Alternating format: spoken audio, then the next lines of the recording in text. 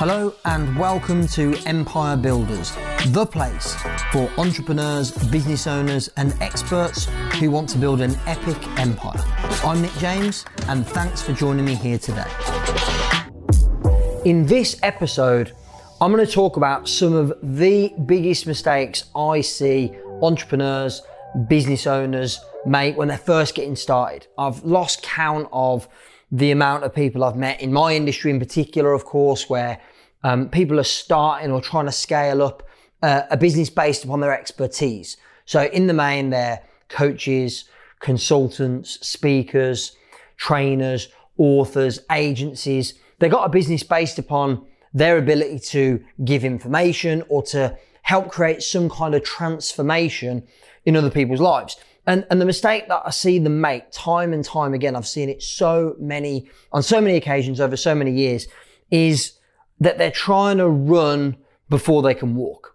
So think about it this way. And I do shout out Tony Robbins a lot on my podcast, and I know I do, and I make no apologies for doing it because he's taught me so much over so many years. But he's got a great saying, which you might have even heard via me before, which is that most people dramatically overestimate what they can achieve in 1 year, but underestimate what they can achieve in 10. And really I guess that quote is the foundation that my think big, start small philosophy is built on, which is you can start small and take one step at a time. And okay, maybe you're not going to generate millions or multi-millions in your business in the first year, but actually you'll be staggered, amazed to realize what you're capable of achieving in 10 years. And so some of the biggest mistakes I see business owners, entrepreneurs make when they're just starting out on the journey is that they're trying to play a big game. And there's nothing wrong with trying to play a big game. I'm all for that. But they're almost, like I said, they're trying to run before they can walk. They're trying to generate millions of pounds in sales or act as if they're a big business before they even take the first couple of steps. So here's some of the mistakes I see people make. First of all, in my industry in particular, I see a lot of new coaches, experts, speakers trying to, out of the gate, before they've done the basics, before they've got any of the foundations in place, that they start trying to run big events. This is a mistake I see a lot of people make. They look in from the outside and maybe see what I do or other leaders in our industry do, and they go, well, that looks easy enough. And they go and start trying to run events. And, even I've seen many people recruit big or hire well-known speakers at vast expense, put loads of money into marketing and advertising. Sometimes, money out of their own pocket. And other times, worse, money that's been borrowed, either in the form of a loan or investment from external sources, and they've not been ready. And so consequently, it's been an absolute disaster. And I think trying to take those big steps when you haven't really laid the foundations or even proven the concept at a basic level is foolish, and ends up screwing a lot of people up. So here are some other mistakes I see.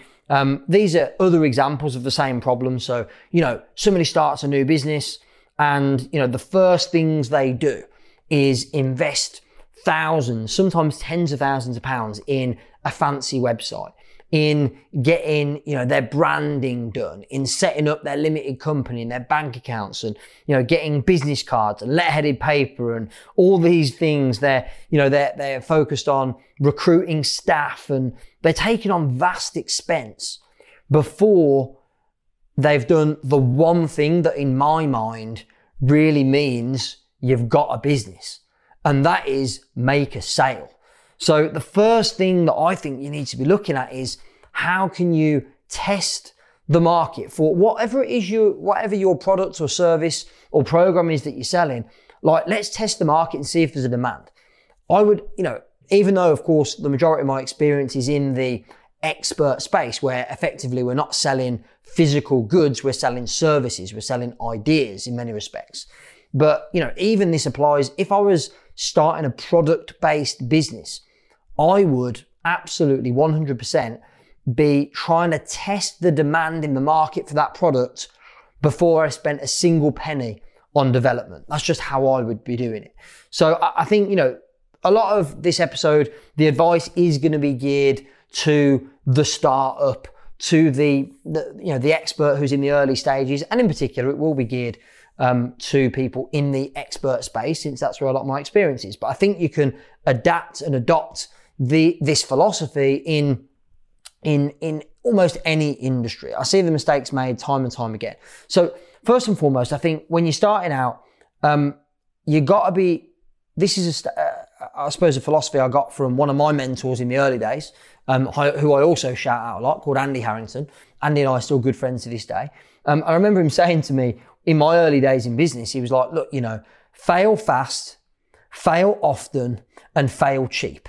And I don't know if Andy may have got that from somebody else, but he was the person that I heard it from. And that always stuck with me to go, like, when I'm starting off on a new venture, or even if it's, you know, I've got a new idea that I want to bring into play in my existing business, how can I test it so that if it fails quickly? I get the feedback soon, or as soon as possible. How can I test it so that I fail cheap without wasting loads of money and resource? So how do I fail fast, fail cheap, fail often? So, and I suppose the fail often part is always be testing new things. And the more you test new things, the more you're going to find strategies, tactics, products, approaches that work. But also, of course, if you're testing lots of new things all the time, you're probably going to find a load of stuff that doesn't work. In other words, you're going to fail often, and that's okay too, because that's really the only way you find the winning formula. So here's my advice. I think if you're starting off, especially if you're in the expert space, I'm all for thinking big, think huge. Have an enormous vision. And I hear this a lot from, you know, I say to people, you know, what's your vision? Where do you want to be in 10 years time? And they've got these grand plans, these grand visions about, I want to make this big difference in the world. I want to make a difference and contribute and influence millions of people to overcome these problems that I solve and to have a better life. And I love that. Like, think big, think massive. But you got to also be humble enough to start small. And so starting small could just be getting one client and doing amazing work with that one client. That one client could be your first paying client. So straight away, you've had a small but significant win getting that first client. They get a great result. Serve them to the highest level. They get a great result. And guess what? Now all of a sudden, you've proven that one, you can get somebody to give you some money because what you've got is valuable, and two, that it works and it gets a result. Now, going and getting the next 3, 4, 5 clients becomes a lot easier because you've got a case study, you've got an example. So I'd start off with, how can you find clients as quickly as physically possible before you start investing time, energy, money in office space or branding or a website or staff or any of that stuff. Start off with, what's the quickest route to the client? So that's really what I'm going to focus this episode on, is what I see as the quickest route to getting the client, to getting paid. In other words, the start small bit of this philosophy. I think it's important to think big, but you've also got to be humble enough to start small. So here's a few things that I've realized, that I've experienced over the years are the quickest route. First of all, I know beyond a shadow of a doubt that the fastest route for you to get recognized and to penetrate a market is to niche, is to specialize your product, your service, your program, whatever it is you're selling. Focus on a tight-knit, small group of people. Trying to be all things to all people is a recipe for disaster. I mean, just think about it from a commercial perspective. If you're trying to advertise your products, your services, your programs to everybody, that is going to cost a fortune. Like, the way to get your market message, your advertising in front of large numbers of people is mass marketing. So we're talking mainstream media. We're talking paid advertising on platforms like Facebook with no targeting is going to cost you a lot of money to get. Just think about it this way. The more people you want to get your message in front of, the more expensive it's going to be. So without going to the extreme, you wouldn't want to target a group of 10 or 20 people with advertising either.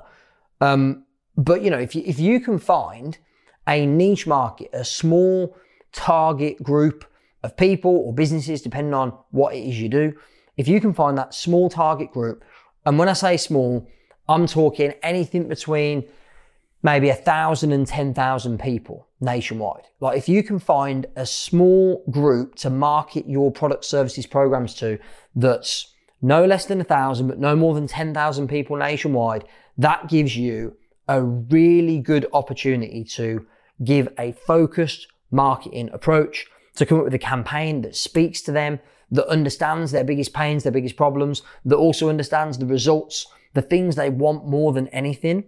And in doing that, maybe you've had this experience where you've seen an advert, or you've maybe watched somebody's content on social, or you've listened to somebody's podcast, maybe even mine on the first few episodes, and you've gone, it's almost as if that person, that message was meant for me. Like it was tailored. It was speaking to me personally. And the more you can do that in your marketing, the easier it will be to get a return on the time or the money or the resource you've invested. So I really believe that niching, going specific, who is it that you're targeting, get really clear on the group of people. Ideally, I'd say no less than 1,000 in your target market and no more than 10,000 to start with. You don't need to be, I talk about this a lot. If you're setting up as a coach, and you go, I'm going to be a business coach and my target market is any business.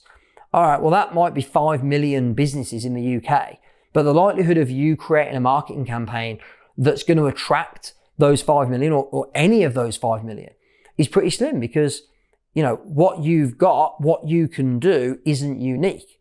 Whereas if you can decide on a specific target niche within businesses in the UK, great example, I talk about him a lot because he's such an amazing guy. One of our clients, Gordon Bircham, he's in our 7-figure mastermind program. He is a business coach for martial arts schools. Now, I don't know how many martial arts schools there are in the UK, but I'm going to say it's not in the hundreds of thousands. It's in the tens of thousands and probably the low end of that. He's built a multi-6-figure business, coaching, training, consulting for martial arts schools. Now, there are millions of businesses in the UK that are not his target market.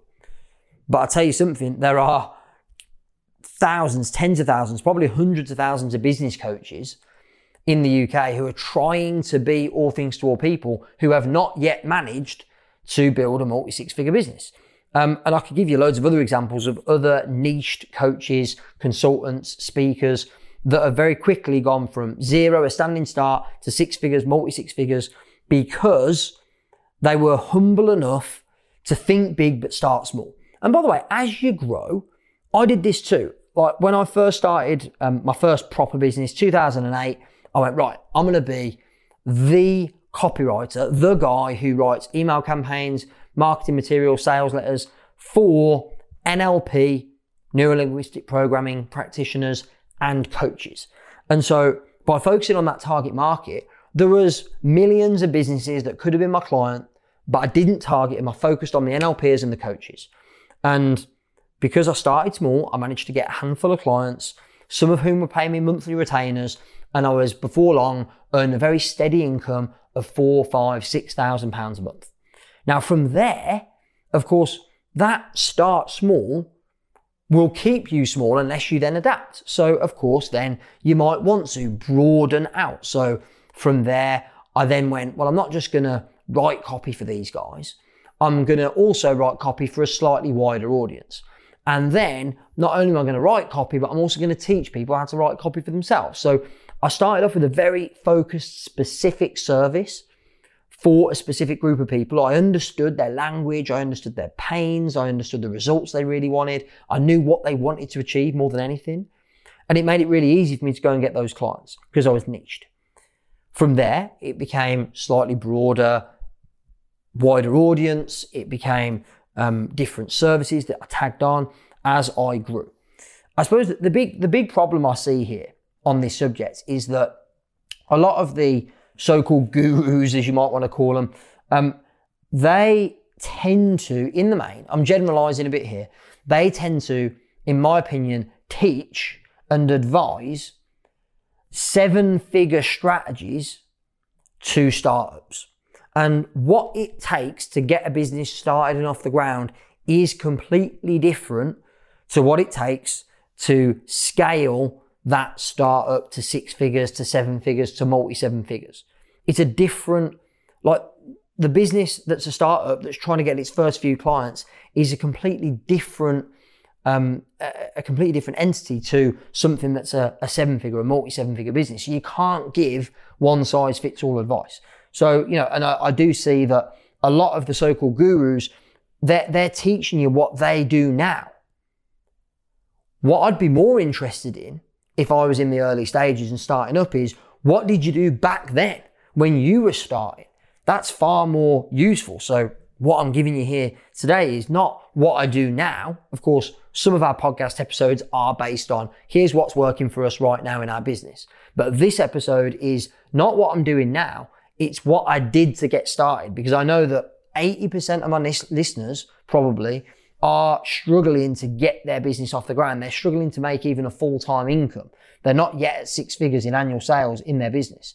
So instead of putting loads of time, energy, money, resource into offices and branding and website and staffing and all these things, and trying to run big events straight out the gate, think big, yes, but start small. Start with a niche market. Start off with one product or service or program. You don't need lots of different, you don't need a tripwire, $5, $6, $7 product to bring people in and then an upsell process. You definitely don't need any complicated marketing funnels when you're just starting out. You need one product or service. You need to take it to a specific niche market. You need to price it accordingly at a rate that actually allows you to earn what you need to earn for the amount of time you need to invest. A mistake I see a lot of people make when I spoke to a young lady just last week. She's starting out in her coaching business. I said, what are you charging? She said, I'm charging £90 for 6 sessions. And I went, well, how much money do you want to earn? And she went, well, I need to earn £30,000 a year, really just to replace my full-time income that I used to earn. I'm like, well, do some maths. And I forget the exact numbers, but it was physically impossible for her to acquire and deliver for enough clients at 90 quid to make 30 grand a year. The business model just did not stack up to give her the lifestyle that she wanted. So we had to re-strategize on what she was offering, how much she was charging for it. And in the end, what we worked out was that actually, if she could get just one client a week, which that is more doable, by the way, assuming you've got the ability to build an audience and a good niche, and the product or service or program is priced accordingly for the audience. Assuming you've got all those things in place, one client a week is doable.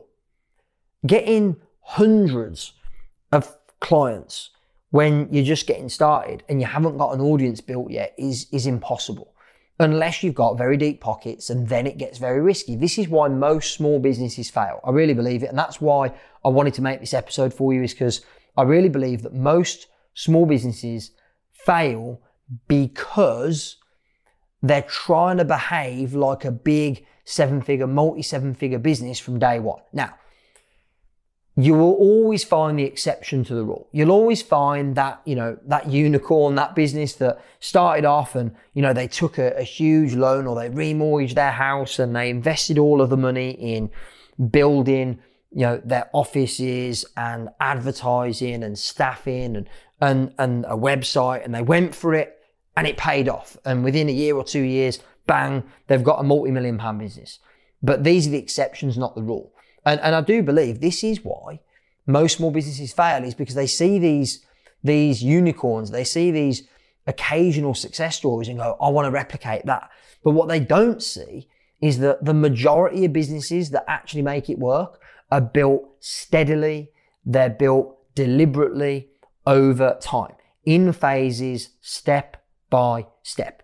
And so my advice for you is absolutely think big, dream big. I would not want to stifle anyone's dreams, anyone's ambitions at all. No one ever did that to me. I would not want that for you. Think big, dream huge, but start small. And I think really it just takes a tad of self-awareness and humility to go, right, I've never done this before. So for me to go from zero to an overnight success with a multi-million-pound business probably isn't realistic. So what I'm going to do is I'm going to test the market. I'm going to go for a small niche of people that I know I can really help. I'm going to take a product or a service or a program to market and test it and see what the response is. I'm going to get my first few clients that are going to pay me some money. I'm going to prove the concept by getting great results, get testimonials, get case studies. And then from there, I can gradually scale. And that's exactly what I've done. Exactly what I did with my copywriting business in 2008. That ended up being a multi-six-figure business. We merged with another company, and that business ultimately sold in a seven-figure deal. More recently, of course, you might have heard me talk about this briefly before in other episodes. I started my current company in 2015. So, and I didn't really know at the time. I've kind of worked this out since, but I did exactly what I'm sharing with you on this episode here. I started out with one product. I served a very small niche group of people. I priced that program. It was a one-to-one consulting service. I priced that accordingly. I didn't have any staff. I didn't have any offices. I ran it from literally my bedroom. And within a couple of months, we were turning over 20 grand a month. Then I invested in office space. Then I invested in bringing some staff in. Then I very quickly went from one-to-one consulting to doing, we started in July 2015, and in October 2015, I ran my first workshop again, my first group session. So it didn't take me long, but if I'd have started in July 2015 and tried to run a group session, an event straight out the gate, it would have been high risk because I would have had the marketing cost, I would have had the venue cost, and there would have been no guarantees it was going to work. Whereas after a couple of months of making 10, 15, 20,000 pounds in revenue, to risk or invest, $5 grand in marketing and venue and all that in doing a workshop. The first workshop we did, I think, only had, it was less than 100 people in the room, so it wasn't huge. So it was relatively modest, but the risk was relative to the money that I could afford to lose. And really that became the platform on which I built what we've got today, which is, a multi-seven-figure business. We run events. I think last year it was almost 200 days of training throughout the year. Our biggest event today, it was over 1,400 paid ticket holders. But that could not have happened. That's the think big side of the equation, but it couldn't have happened unless we'd started small. So I hope you enjoyed this episode. I really enjoyed making it for you, and it's something that as you can probably tell, I'm really passionate about, because I believe that a lot of the advice that's given to small businesses is inherently bad advice, because a lot of the so-called gurus are talking about things they're doing now they've made it and they've built a big business, not talking about what they did when they started. So I think that's more interesting, more valuable really for those of you that are in those early stages. So remember, think big, dream big, have a grand vision about what you can do to change the world, to transform people's lives. I love that. I'm all for it. But be self-aware, humble, and modest enough to start small and make those changes in the world one person at a time. So that's it from me today. I hope you enjoyed this episode. And remember, as always, the more you connect, the more you collect. Okay, that's it for today. Thank you so much for listening to Empire Builders. Please subscribe, leave us a review on Apple, on Spotify, on other platforms, and share the love, tell your friends. Remember, till next time, the more you connect, the more you collect.